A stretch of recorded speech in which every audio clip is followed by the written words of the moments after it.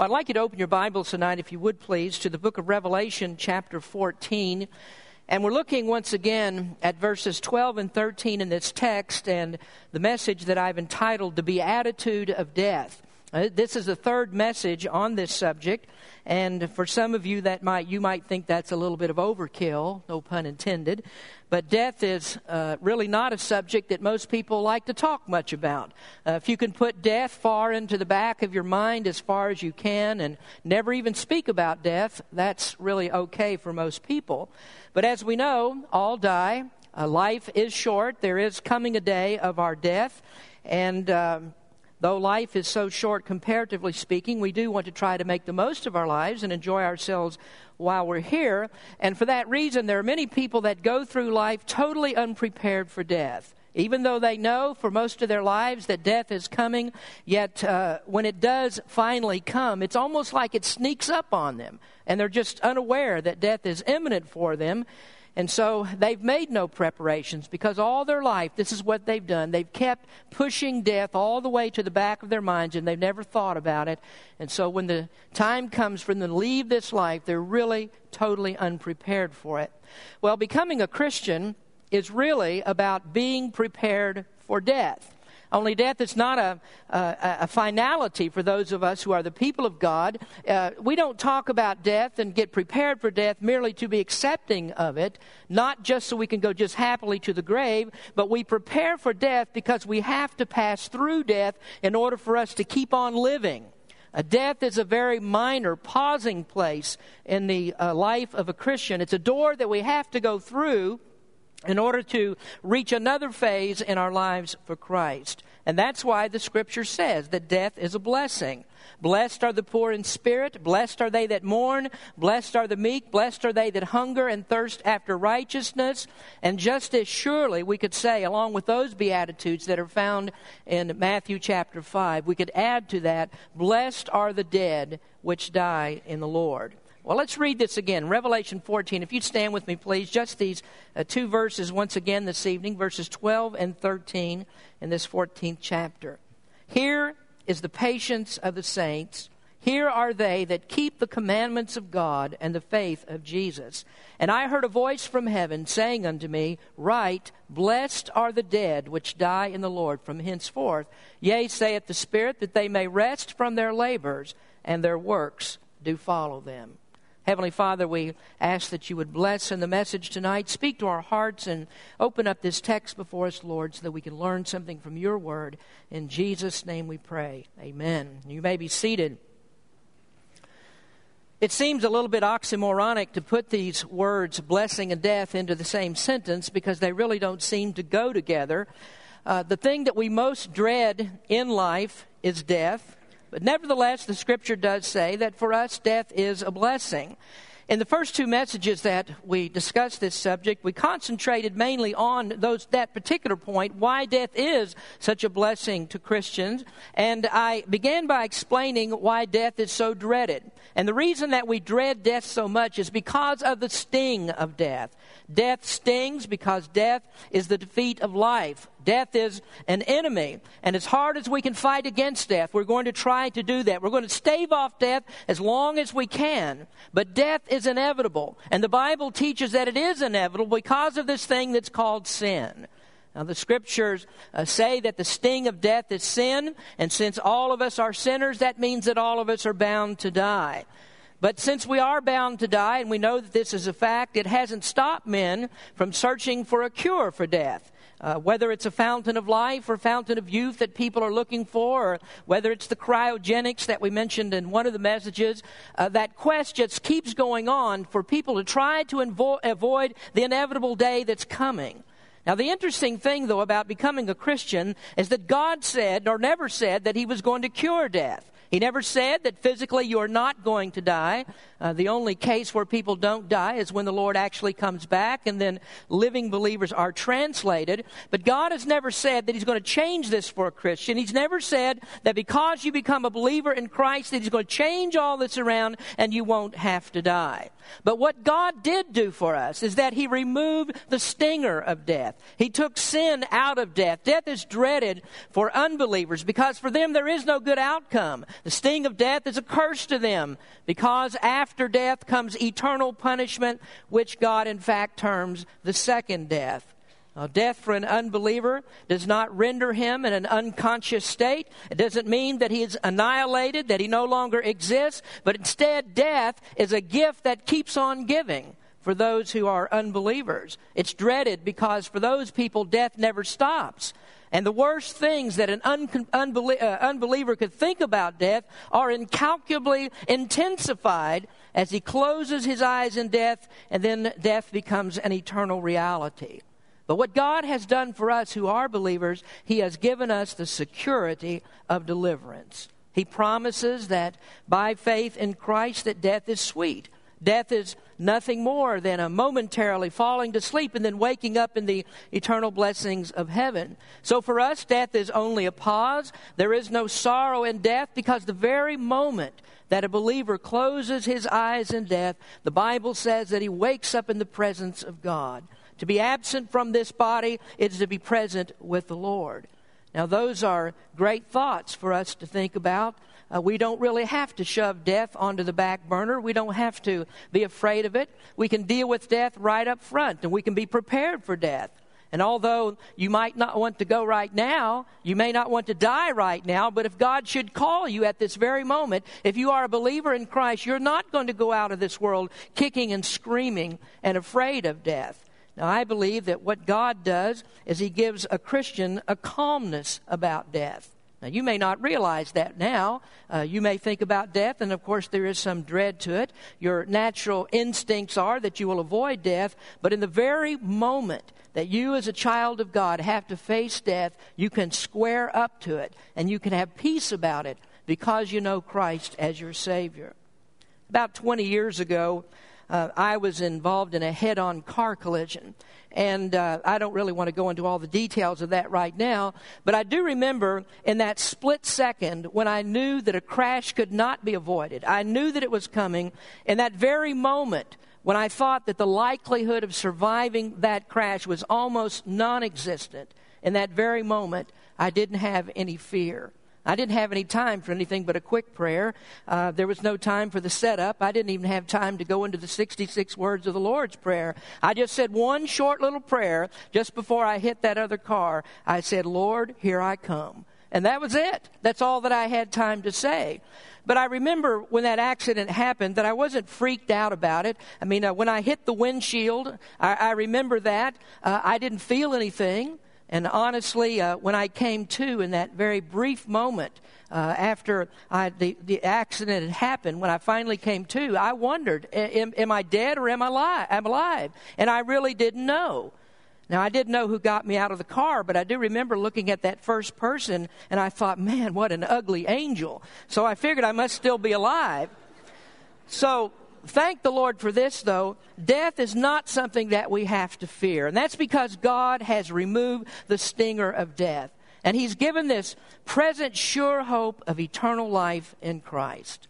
Now I want to move on from that, and we're going to look a little bit further into this passage. And I'm going to take the focus, per se, off of death for the rest of this message. And we want to move on to some doctrinal considerations that are found in this passage. I think it's always good for us to look for the doctrine that's found in the Word of God. Now, we've talked about the sting of death and the security of deliverance. But I want to talk to you thirdly tonight in this message about the strength of the doctrine. Now, the context of these verses has to be brought back into focus as we consider the great doctrines that are found in these scriptures.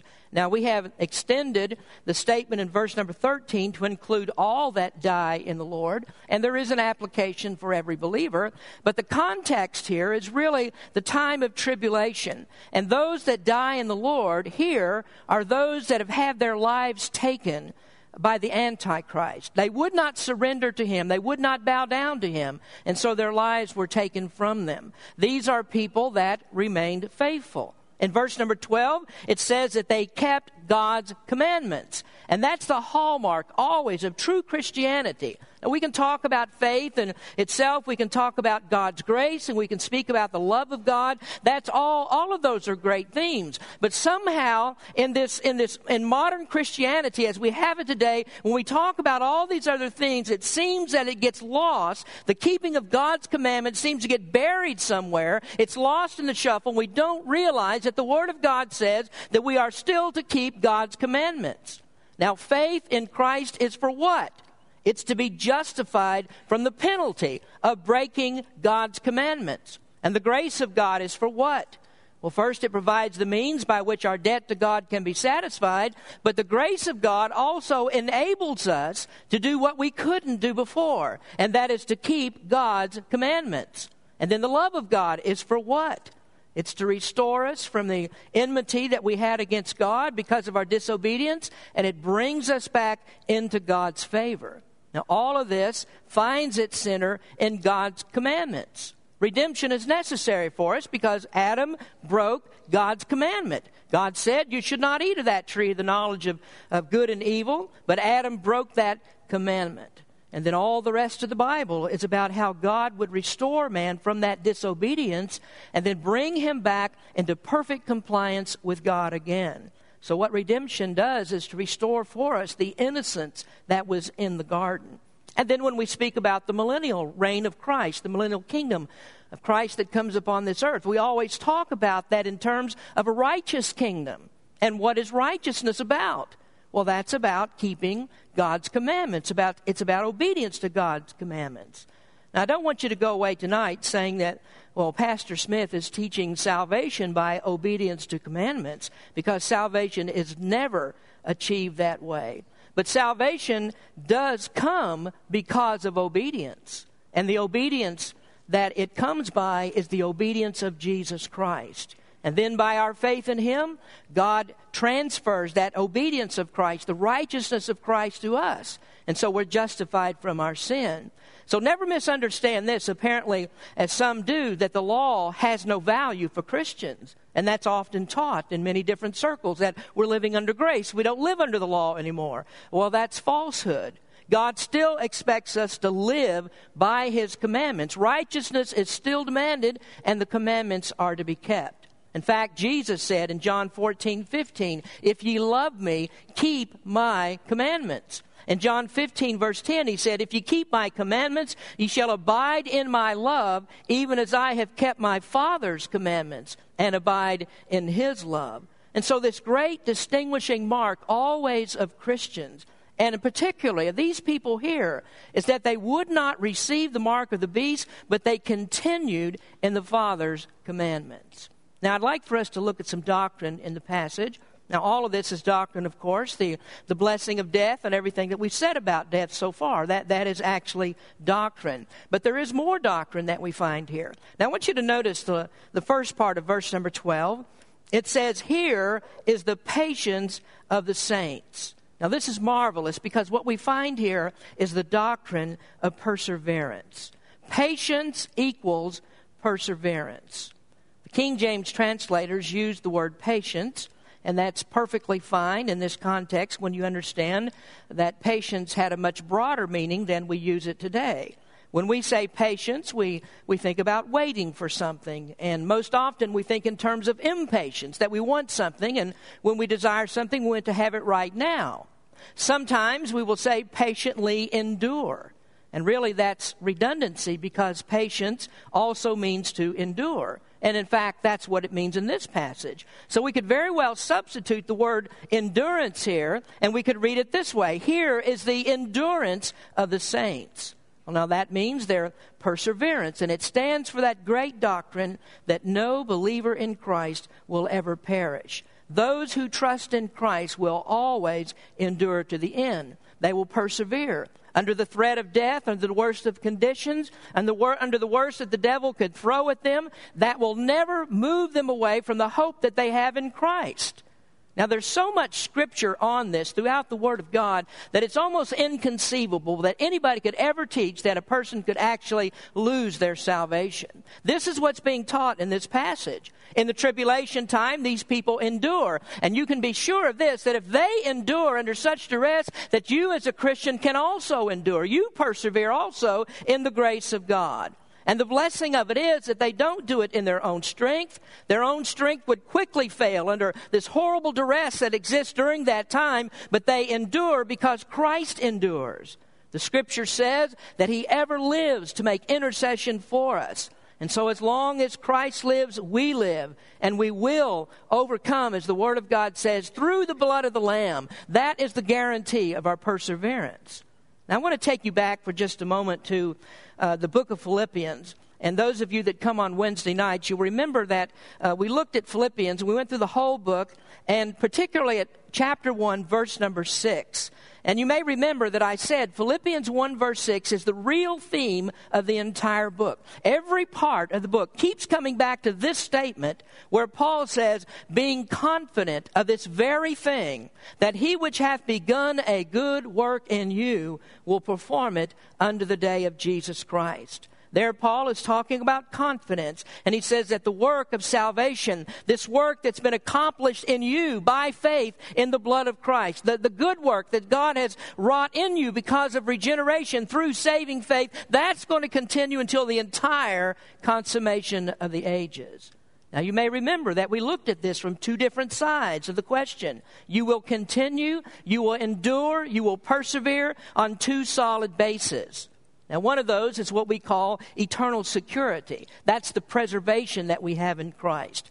That's best described by Jesus' statement in John 10, verses 28 and 29. He said, and I give unto them eternal life, and they shall never perish. Neither shall any man pluck them out of my hand. My Father, which gave them me, is greater than all, and no man is able to pluck them out of my Father's hand. Now there Jesus is speaking about the power of God, the power that protects and secures us so that we're in God's fortress. We're in a place where an enemy can never penetrate.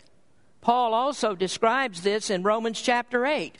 And there's a great passage there that I'm not going to take time to read, but you may remember how that Paul enumerates all of the possibilities. And he says, who shall separate us from the love of Christ? And then he goes into a different list of things. And he says, not tribulation, not distress, not angels, not powers, not principles, not anything in this world or in the world to come can ever separate us from Christ. You see the picture that the Word of God gives us, that we're held in Christ's hands, and then God closes His hands over the hands of Christ so that we're doubly secured. We can never be pried away from the security of our protection.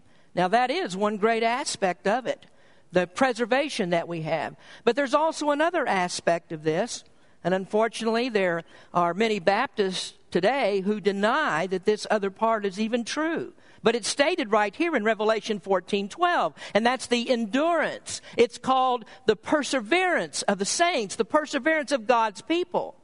Now, you may remember when we were studying through Philippians, I took issue with a statement that was made by a Baptist brother. And he said that the Bible does not teach saints persevering in order to keep salvation. Now, that was a statement that he made after building a straw man to attack. He said that Calvinists do not believe that salvation is ever assured. And he said we can never be sure of our salvation. You know, it's easy to beat somebody when you're arguing over something that somebody doesn't even believe. I've never met a Calvinist in all of my life who believed that salvation could be lost. Not one has ever believed that. In fact, I believe it more strongly than those who oppose our doctrine because I have it knocked out from underneath it, God's unconditional election of His people. That's one of the strongest props that we have that holds up the doctrine of our security in Christ, this preservation that we have. Now, if we want to know, does the Bible actually teach that people must persevere in the faith in order to have salvation? Who are you going to ask about that? Well, I think the very best person that you could ask would be the Lord Jesus Christ Himself. Here's what He said in Matthew 10:22. And ye shall be hated of all men for my name's sake, but he that endureth to the end shall be saved. In Matthew 24:13, he said, but he that shall endure to the end, the same shall be saved. Now, do you know what the word endure means when Jesus said that? Let me quote to you from Michelson's Hebrew and Greek dictionary. The word endure means to bear trials, to have fortitude, to persevere. In Romans 2, verse 7, Paul said that God will reward those with eternal life who by patient continuance in well-doing seek for glory and honor and immortality. The Apostle John wrote in 1 John 2:19, they went out from us, but they were not all of us. For if they had been of us, they would no doubt have continued with us. But they went out, that it might be made manifest that they were not all of us. Now, I don't know how anyone could possibly say with a straight face that the Bible does not teach perseverance. The saints are required to persevere. And if they don't persevere, it's evidence that they never had salvation. Let me quote to you from William MacDonald in his commentary on Matthew 10:22. He said, taken by itself, this could seem to imply that salvation can be earned by steadfast endurance. We know it cannot mean this because throughout the Scripture, salvation is presented as a free gift of God's grace through faith. Ephesians 2:8-9. Neither can this verse mean that those who remain faithful to Christ will be saved from physical death. The previous verse predicts the death of some faithful disciples. The simplest explanation is that endurance is the hallmark of the genuinely saved. Those who endure to the end in times of persecution show by their perseverance that they are true believers. The same statement is found in Matthew 24:13, where it refers to a faithful remnant of the Jews during the tribulation who refused to compromise their loyalty to the Lord Jesus. Their endurance manifests them as genuine disciples. Now, folks, there is the very same doctrine that we're speaking of here in Romans 14:12. Yes, indeed, perseverance is a Bible doctrine, and yes, you are required to persevere.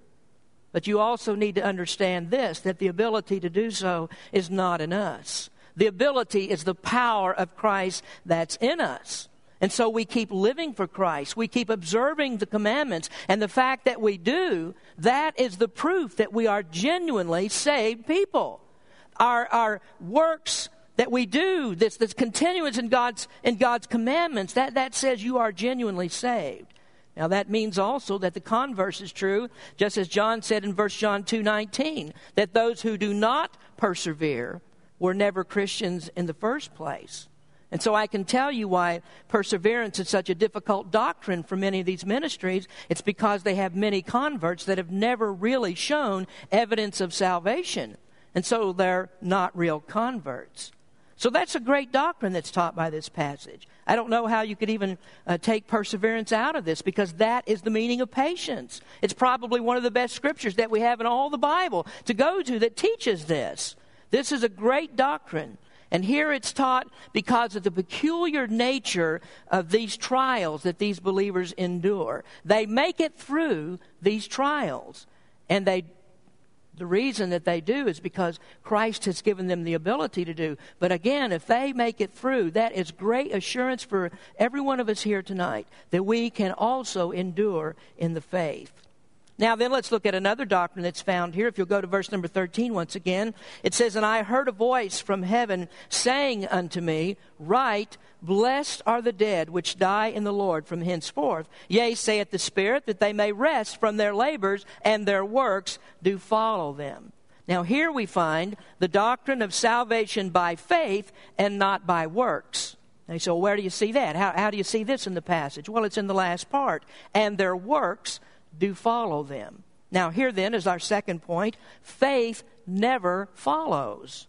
That's the consistent teaching of Scripture. It's always salvation by faith without the works of the law. Now, of course, we know commandments are to be kept. We've already established that. But the keeping of commandments is not what brings us salvation. Now, take your Bibles, if you would, and let's turn over to Galatians chapter 5.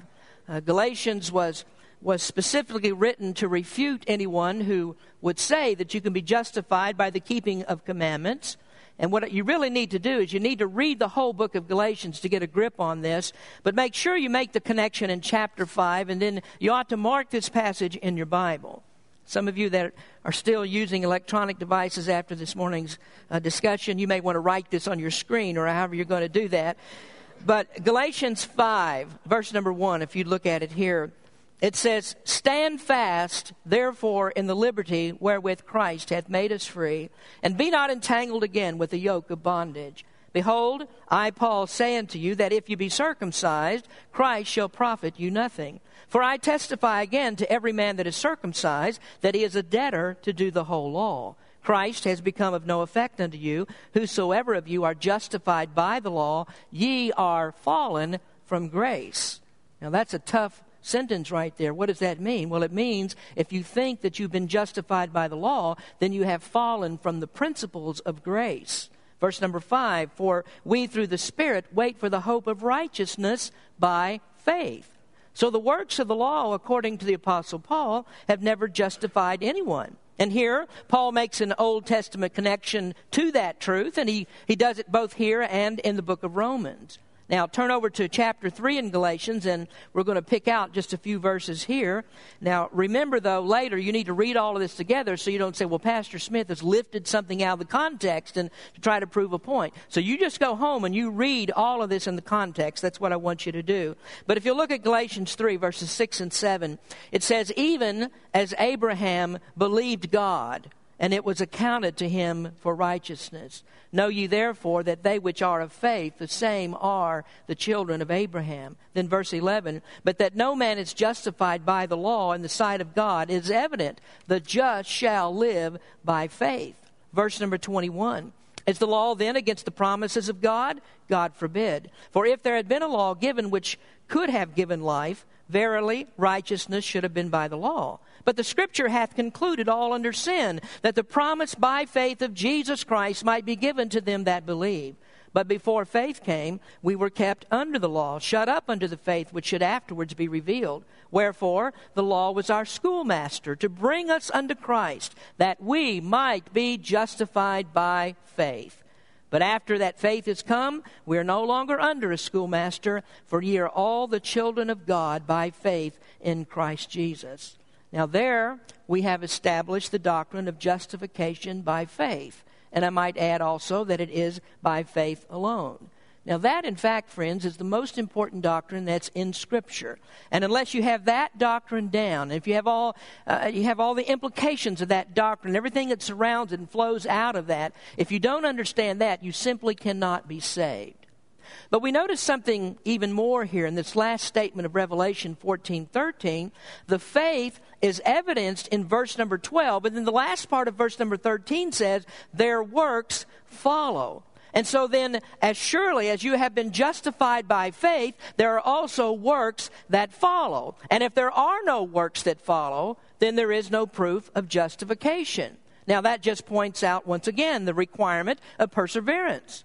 Now, the Apostle James accentuates this doctrine of both Paul and John because he says in James chapter 2, verse 14, "What doth it profit, my brethren, though a man say he hath faith and have not works? Can faith save him?" Or literally, can that kind of faith save him? And then in verse 19, "Thou believest that there is one God, thou doest well. The devils also believe and tremble. But wilt thou know, O vain man, that faith without works is dead?" And James is simply saying there that if your faith does not produce good works, in other words, if works do not follow your faith, then you don't have real faith. When Jesus says that those that endure to the end will be saved, he's talking about people who have real faith. A real faith that has produced something. It's produced the endurance, the perseverance in faith. Now, if you take perseverance out of the Bible, you're going to destroy the doctrine of justification along with it. Faith never follows, but good works always do follow faith. Now, Paul states that works are one of the purposes of our salvation. In Ephesians 2, 8 through 10, he says, "For by grace are ye saved through faith, and that not of yourselves, it is the gift of God. Not of works, lest any man should boast. For we are his workmanship, created in Christ Jesus unto good works, which God hath before ordained that we should walk in them." I think a lot of Christians have missed this. They're always talking, and it's true, we're saved by grace. There's no doubt about that. But then the works that follow are often left off. And people don't talk about the works anymore. So I'm just a Christian. I'm happy in being a Christian. I can do my own thing now. I'm saved. And you never worry about, are there any works that follow? And friend, I'm trying to tell you right now, if there are no works that follow your faith, then you're not a Christian. The faith that God gives is a faith that produces something. It always produces works. Now, the works are not what saved us. But when we're saved by grace through faith, we are a new creation in Christ. We have been created for this very purpose, that we would do good works. God has ordained that we would walk in good works. Now, right there, you can throw out all the easy believism that people are preaching today, because you have here a mallet to crush anyone who says that you can take Christ as your Savior and not receive Him as your Lord. The concept that we find here, that if Christ is your Savior, then you obey Him. You keep His commandments. Now, isn't that what verse number 12 in Revelation said? Here is the patience of the saints. Here are they that keep the commandments of God and the faith of Jesus. Now, I hope you get this, because we're just going round and round and round. And where do we always end up? We always end up right back at the commandments of God. You are justified by faith, and your perseverance will include that you will continue in works of righteousness. They're not the cause of your faith. They are the result of your faith. But if they're not there, there is no faith. And it's as simple as that. You see, what faith has never done, faith has never produced a dead Christian. Faith means that you're always alive unto God. Now, what does that mean? Well, hold on to your hat just a minute here, and let's see what the perfect Word of God says about that. It always fits together like hand in glove. And so we read over in Romans chapter 6, Paul says, likewise, reckon ye also yourselves to be dead indeed unto sin, but alive unto God through Jesus Christ our Lord. Let not sin therefore reign in your mortal body, that ye should obey it in the lust thereof. Neither yield ye your members as instruments of unrighteousness unto sin, but yield yourselves unto God as those that are alive from the dead, and your members as instruments of righteousness unto God. So I don't know how many more ways that we can say this. If you're God's child, works will follow your faith. And that means that you will persevere. Enduring, patience, perseverance, those always happen when you have works that are in evidence. Now I want to look at one more statement, and then we can close out these two verses. Maybe before I do that, let me just mention, when we talk about good works, things like that are taking place in our church today, where people will volunteer to take food to help someone. That's a good work, and God's going to remember that. And that really carries into this next point. Righteousness is always remembered. That's what this scripture also teaches. Righteousness is always remembered. And I heard a voice from heaven saying unto me, write, blessed are the dead which die in the Lord from henceforth. Yea, saith the Spirit, that they may rest from their labors, and their works do follow them. They may rest from their labors. Now here we see they have died in the Lord. They're no longer on the earth. They're at rest. Hebrews says, there remaineth therefore a rest to the people of God. For he that is entered into his rest, he also hath ceased from his own works, as God did from his. Now there the writer is comparing God's rest from creation, God resting from the work of creating this world, to the rest that God's people will receive when they reach heaven. Now actually the word rest in that passage refers to the Sabbath, and the Sabbath was about rest from works. Now, let's don't confuse something here. Rest, when we talk about heaven, rest does not mean inactivity. There's going to be a lot of activity going on in heaven.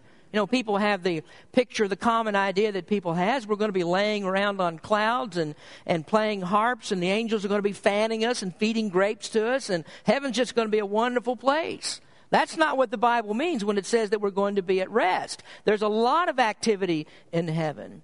But we're going to rest from all of our toils, from all of our labors. The difficulty that we have in living for Christ, the persecution and the trials and all that goes on with this life, that's all taken away from us. It's no longer a struggle to live for Christ. Righteousness has no opposition when we get to heaven. And so we're no longer tempted by sin. It won't be a struggle for us any longer. We're not going to be weary.